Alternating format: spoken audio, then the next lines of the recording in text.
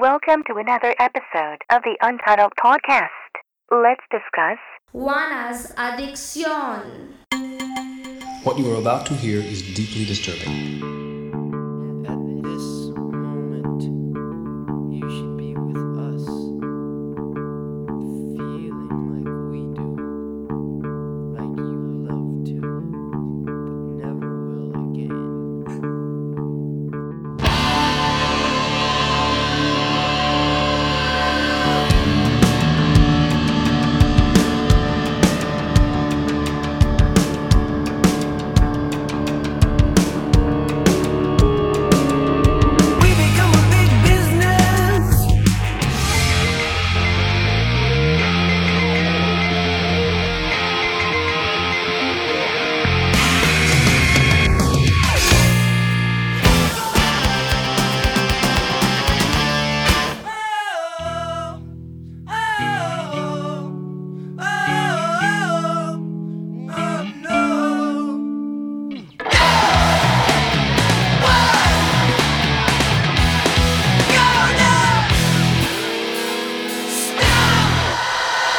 Hello everybody, hope you're feeling good. Today I'm going to talk about Jane's Addiction. Jane's Addiction are monumentally important in rock and roll music. Some would say they're more influential than Nirvana, and I would be able to make that argument myself. Jane's Addiction invented heavy alternative music. Bands like REM had been out doing the alternative rock thing, but we had never seen a band that was in the macho heavy metal mode come out and flaunt the fact that they were not that. So Jane's formed in LA in 1985. Perry Farrell sings, Dave Navarro plays guitar, Stephen Perkins is the drummer, and the original bass player is Eric Avery. Now Eric and Perry Farrell had been in a band together called PSi Com.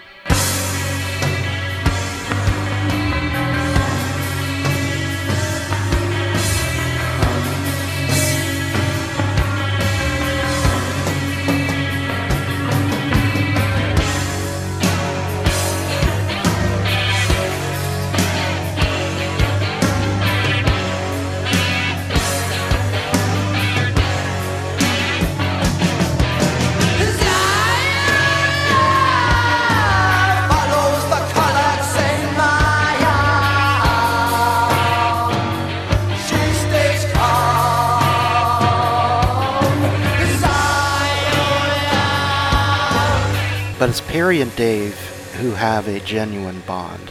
Both of their mothers had died through unnatural deaths. Perry was born in 1959, and his dad was a jeweler, and his mother was an artist, and she committed suicide when Perry was little. In fact, Perry Farrell's mother, as well as his artist girlfriend, took their own lives. And that's what the track Then She Did is about. Now her paints are dry.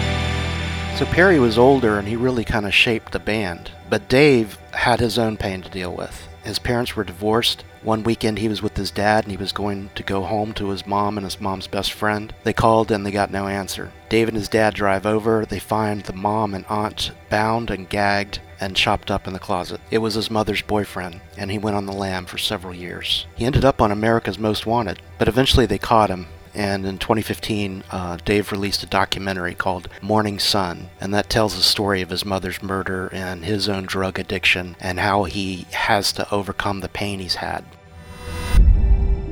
Sue Jory and Connie Navarro were brutally murdered in Navarro's Westwood condominium. He changed an entire family forever. Now, Connie Navarro's killer, John Riccardi, was on the run for 8 years before he was finally caught by authority. And then my dad came in with the told me she's gone.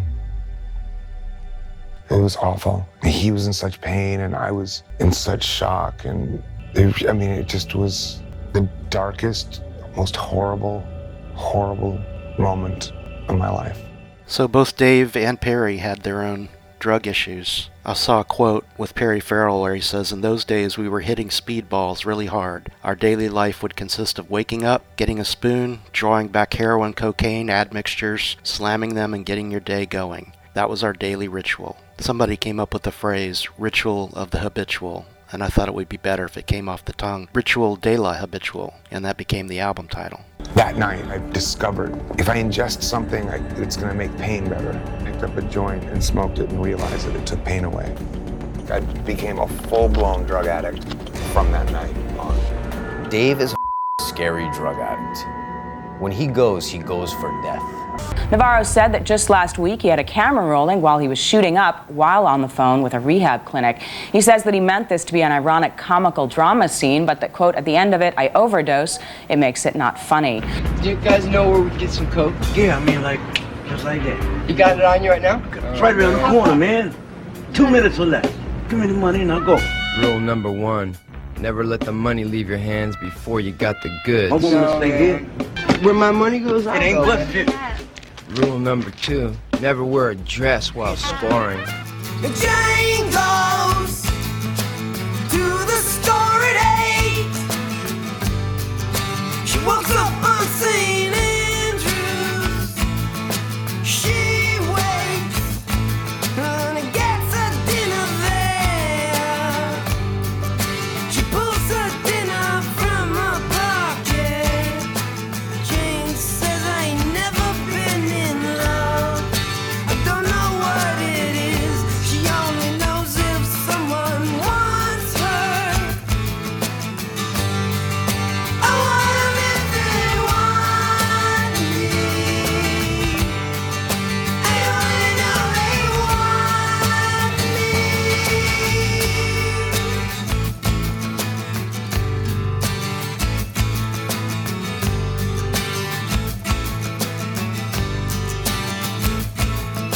She gets mad and she starts to cry. She takes a swing, man. She can't have. There was an actual Jane with an actual heroin habit and an abusive boyfriend named Sergio, and they lived with Perry and a dozen others in this group house in Hollywood. And yes, she would talk endlessly about having to scrimp for a trip to Europe. Legend is that Jane financed the band in the early days. She was a prostitute and would take her meager earnings and help the band get equipment. I don't know if that's true, but that's the urban myth at least. If you take these 3 women, Jane and the 2 mothers, not to mention possibly the girlfriend who died from suicide, you can see how it affected the band musically when you had your lead singer and your guitar player with this kind of history. They didn't sing about women as being cherry pies, they sang about classic girls instead. Such a classic girl gives a man a great idea. And he should tell your friends, hey man, why don't you listen to my great idea? It's true, I am a villain. When you fall ill, that's probably because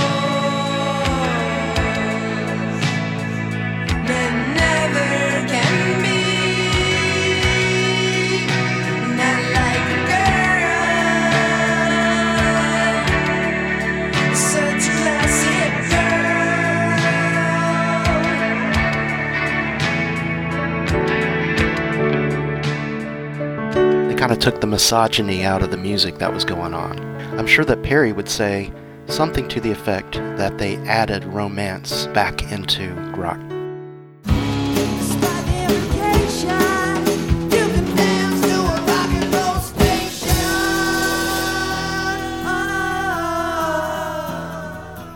So Farrell and Avery bonded over a mutual appreciation for Joy Division and the Velvet Underground. I don't really think most heavy rock bands at that time were influenced by groups like the Velvet Underground. I can't think of any others. What a day to go to the record store, August 23rd, 1988.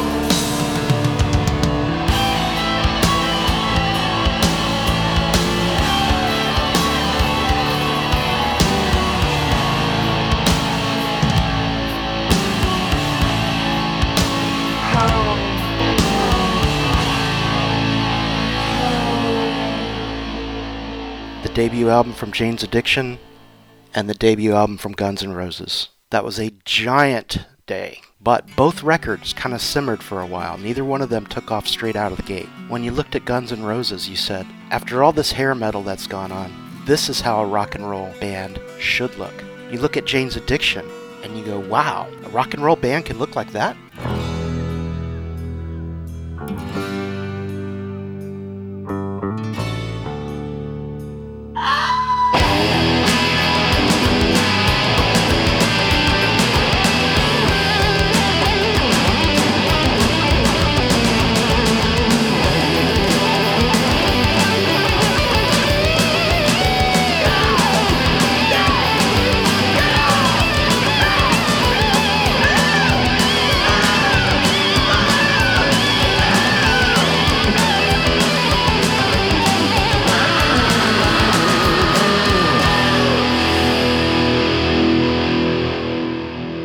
They opened your mind a lot more. Guns N' Roses kind of solidified rock, whereas Jane's Addiction just pushed the boundaries in visuals, the artistic album covers, the way they dressed, the things they did on stage. All of this stuff was just unheard of for its time in such a well-known band with videos and things like this.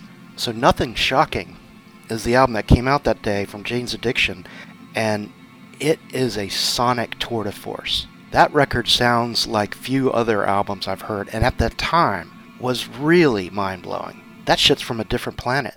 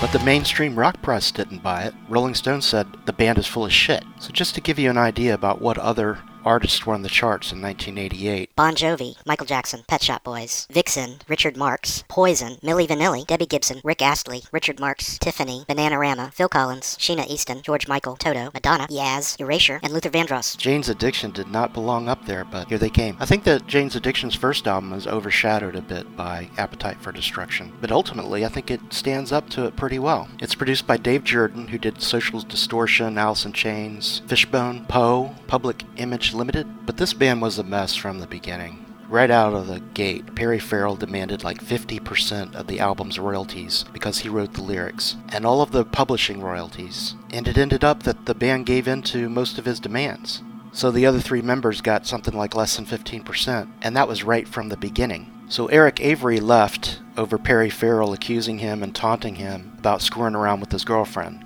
Avery denies that he ever did. Clearly, Perry Farrell thought otherwise. You guys like stealing?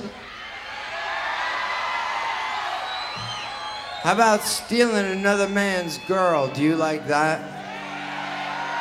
You like that, huh? That's fair to you, huh? How about a good friend? Would you steal a good friend's girl? You would, huh? Wouldn't you?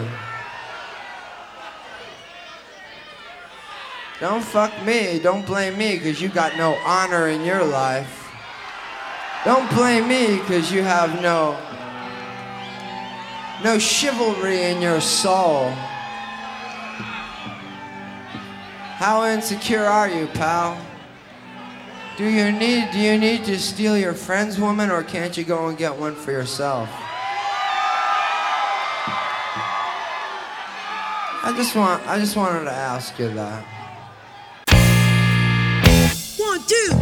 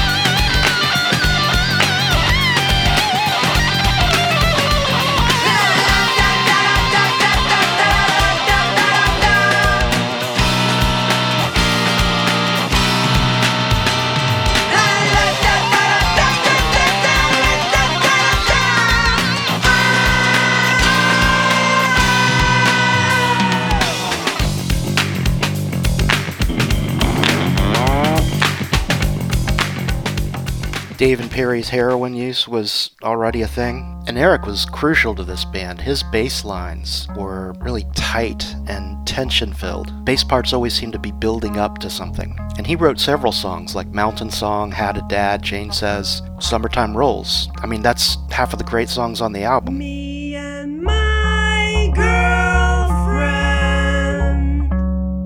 don't wear no clothes, you know her nose. Her nose is pepper sunlight.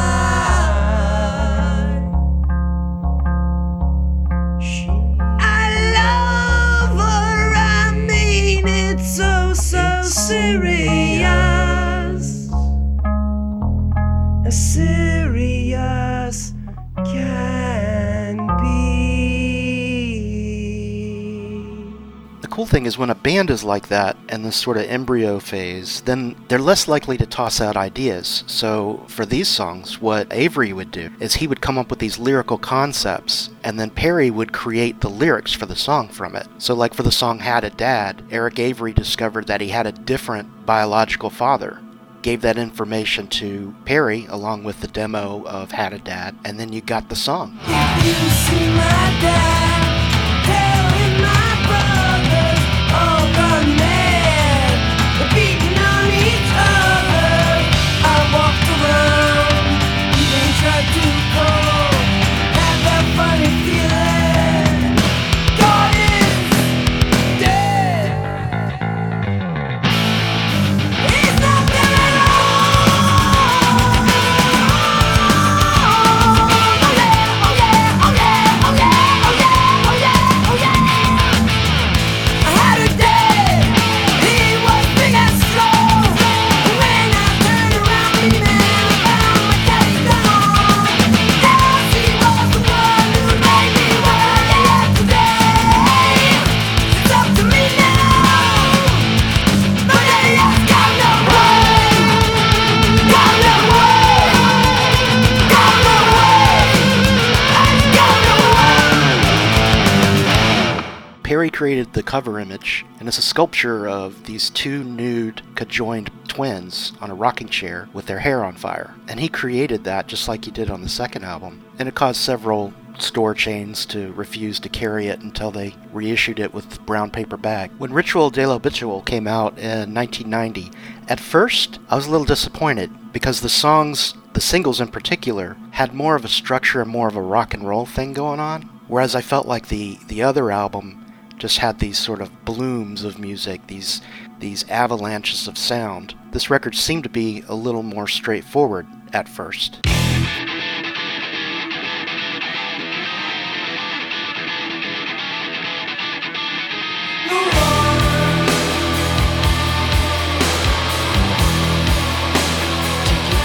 of a mind like that. Move on.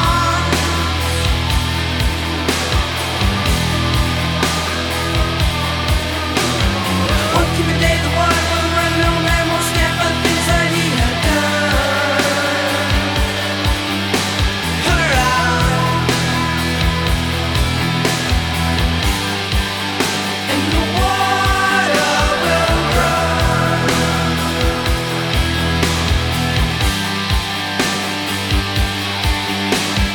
Won't come a day the water will run. No man will stand for things that he had done. Hurrah! And the water will run.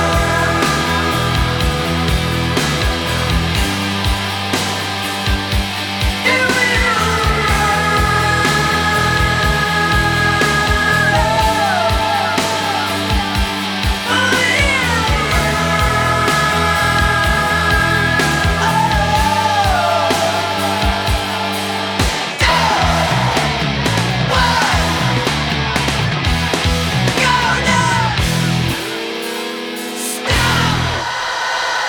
And then you'd see the video for Been Caught Stealing and you thought, oh shit, they've sold out. But this is the album where, on the second side, you start getting some of these influences of their childhood. And there's 3 songs in a row that are memorial songs to Perry Farrell's girlfriend who committed suicide, Xiola. She died of a heroin overdose. The epic track on this album, which is one of the most epic tracks of all time, is 3 Days. It deals with this subject matter, and it's just a building of sections of songs put together that I was amazed they could reproduce live. And in fact, the live versions are oftentimes better than the studio version.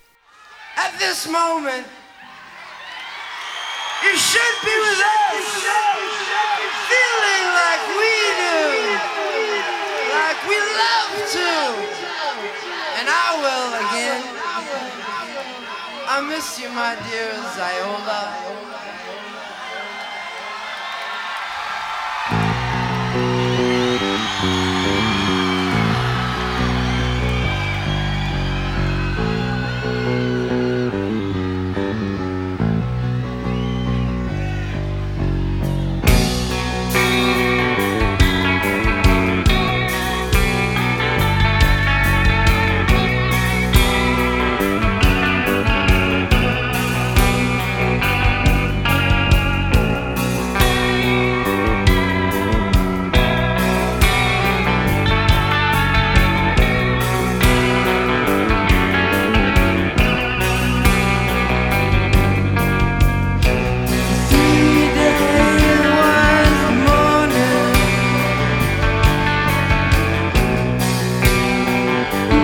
focus 3 days old.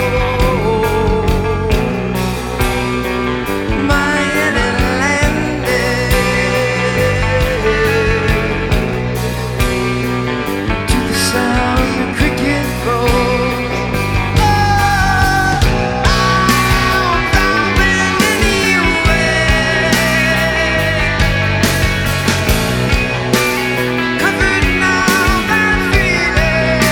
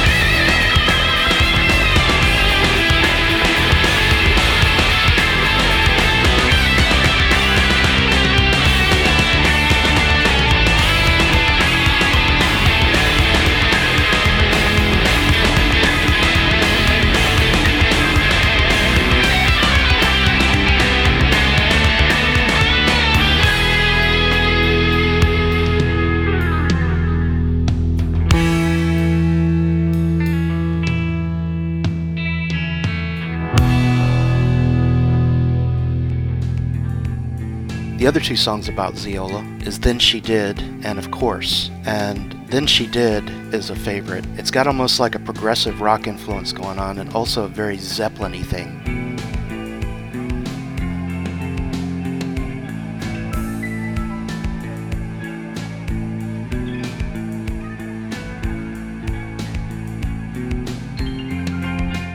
The album cover caused some more drama. This one has what appears to be Perry in bed with two women, made out of paper mache possibly, I'm not sure. It's awesome, awesome art. He's a great artist. So they had to change the album cover, and they put the text of the First Amendment in black type against a white background with a parental advisory sticker stuck on the end. It's amazing what people would get uptight about back then. I enjoy this whole record, but side 2, the last 4 songs are where it's at. It couldn't be a better side. So then Perry Farrell started Lollapalooza, and what a monumental change to culture that was. We're still feeling the repercussions of that. Jane's Addiction was doing its final tour, and it's almost like when you're terminally ill, what do you have to lose? So Lollapalooza, the idea was, we have all day, and we've got all these great underground groups.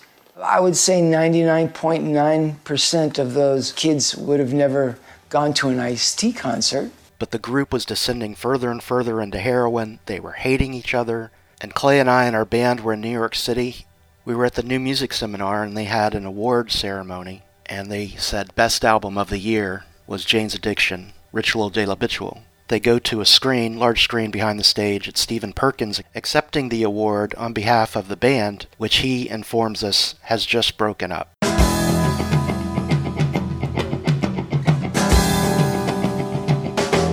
My words did glow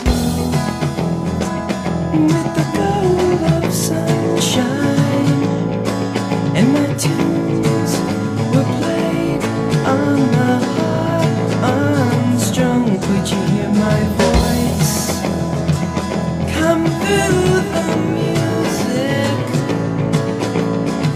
Or would you hold it near as if it were your own?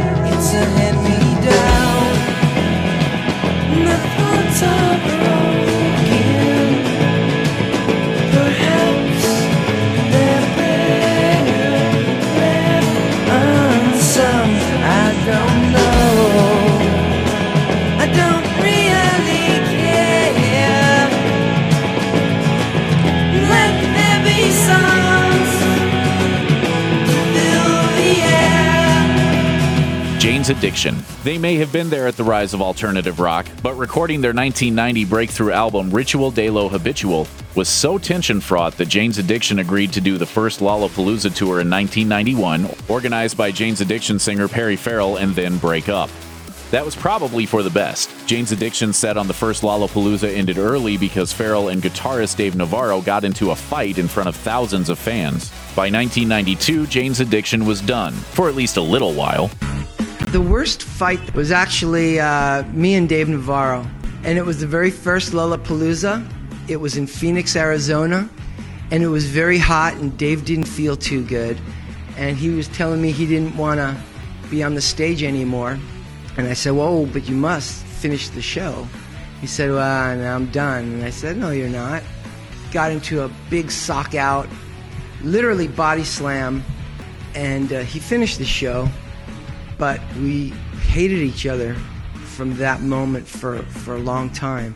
And I guess it was both our faults. But we've grown up since then. So the band was done, and then John Frusciante left the Red Hot Chili Peppers, and they replaced him with Dave Navarro. Now on paper, that sounds awesome, but it didn't quite play out that way. They put out an album called One Hot Minute, and I can't find a hot minute on the album. My friends are so depressed. I feed a question of your loneliness. Confide, 'cause I'll be on your side. You know I will. You know I will. Ex-girlfriend called me up. A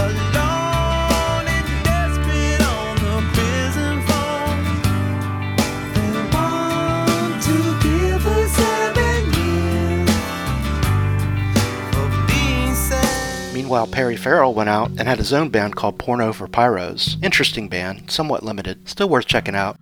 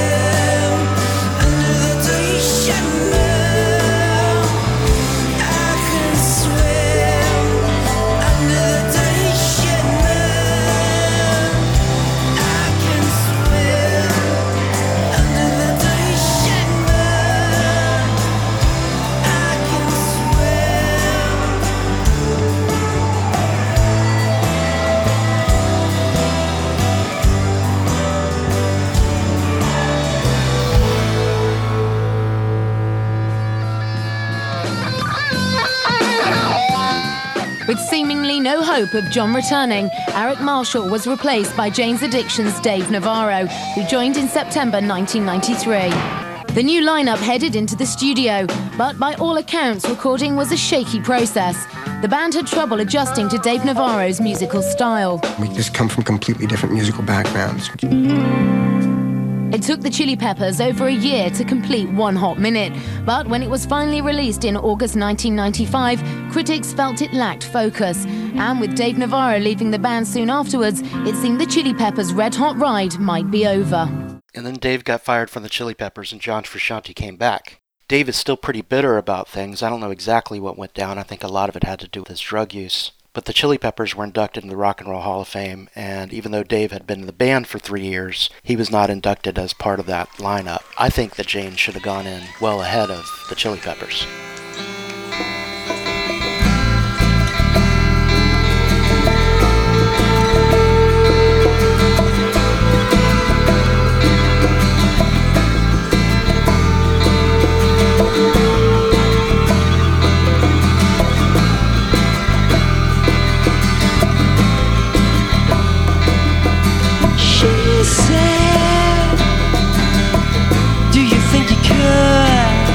Said, yeah, in a second, sitting by a waterfall, and when the people jump in, they hold their nose and kiss these walls, granite walls, water-polished walls.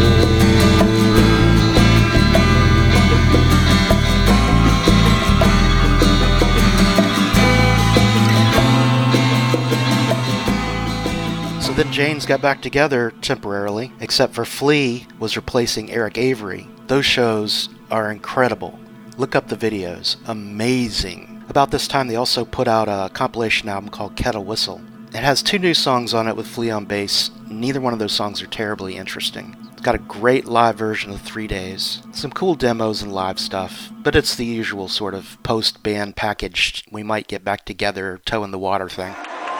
You in America, Bin Laden is dead. I don't know if you feel safer. I don't know if you feel bad for his family. I don't know if you're happy that motherfucker is now laying dead in the ground. Well, I can tell you how I feel. I just feel like fucking partying.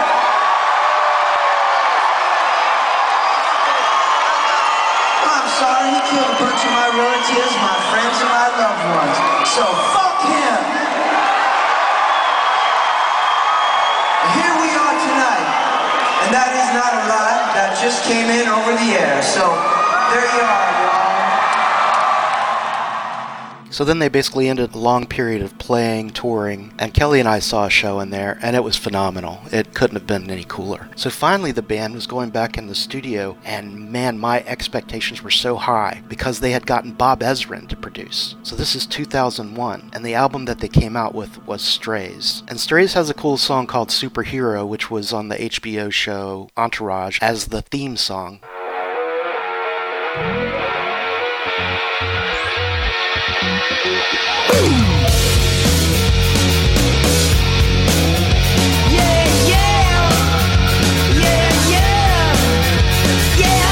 My mind had been enabled in the memory you overflow.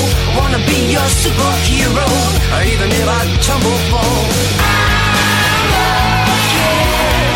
I need you desperately. You know I need you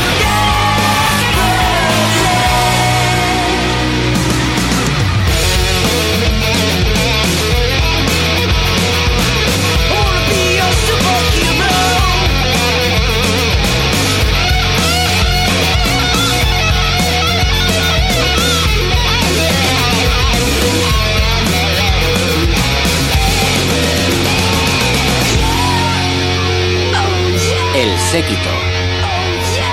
La isla de la fantasía. But it's not a good album. I don't know how you could have missed. Maybe if they had had Eric Avery back in the band. Apparently there was a period here where Trent Reznor was working with the band and it didn't work out. He was trying to get Eric Avery back in and was trying to get the group to be its best, and they couldn't get it together. It gets really weird in 2010 when Duff McKagan from Guns N' Roses joins Jane's Addiction. Ultimately, I don't think they did more than a couple of shows. Maybe Duff couldn't deal with the drug thing. If that was still going on, I don't know.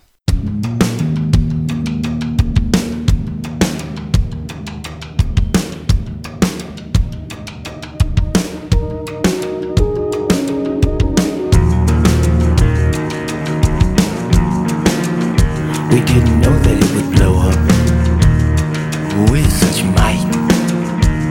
The stars are even brighter, we just stay by tonight.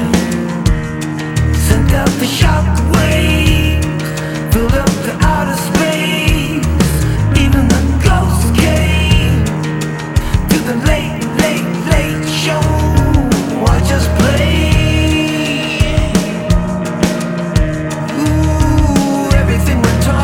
Everyone is talking, making up their faces, wonder what we look like naked.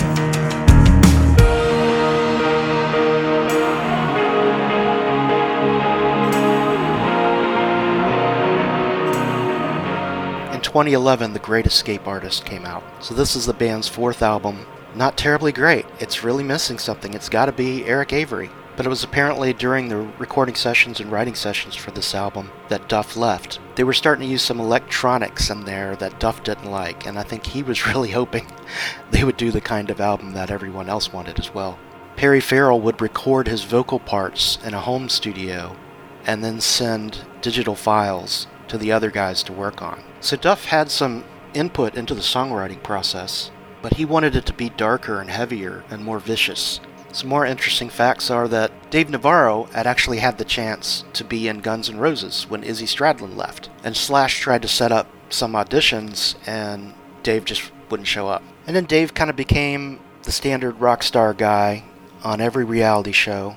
He did one about his getting married, he did one about tattoos, and one about guitars and cooking, I think. Dave has even directed porn. He had a film called Broken, and he's never won a Grammy, but I think he got an Adult Video Award. So I think Jane's Addiction is probably the most influential artist in alternative music. They influence groups like Tool, Korn, Smashing Pumpkins, Limp Bizkit, System of a Down, even Rage Against the Machine. And Jane's Addiction's music has heavy metal, punk rock, folk, fusion, funk, psychedelic rock, prog, and black tar heroin. So right now the group is broken up again. They've gotten back together and broken up so many times. Who knows if by the time this podcast gets out if something hadn't changed. But you have to know those first two albums. They are so good. Give them a shot. Peace and thanks for listening. We really appreciate it. Thank you. Thank you very much.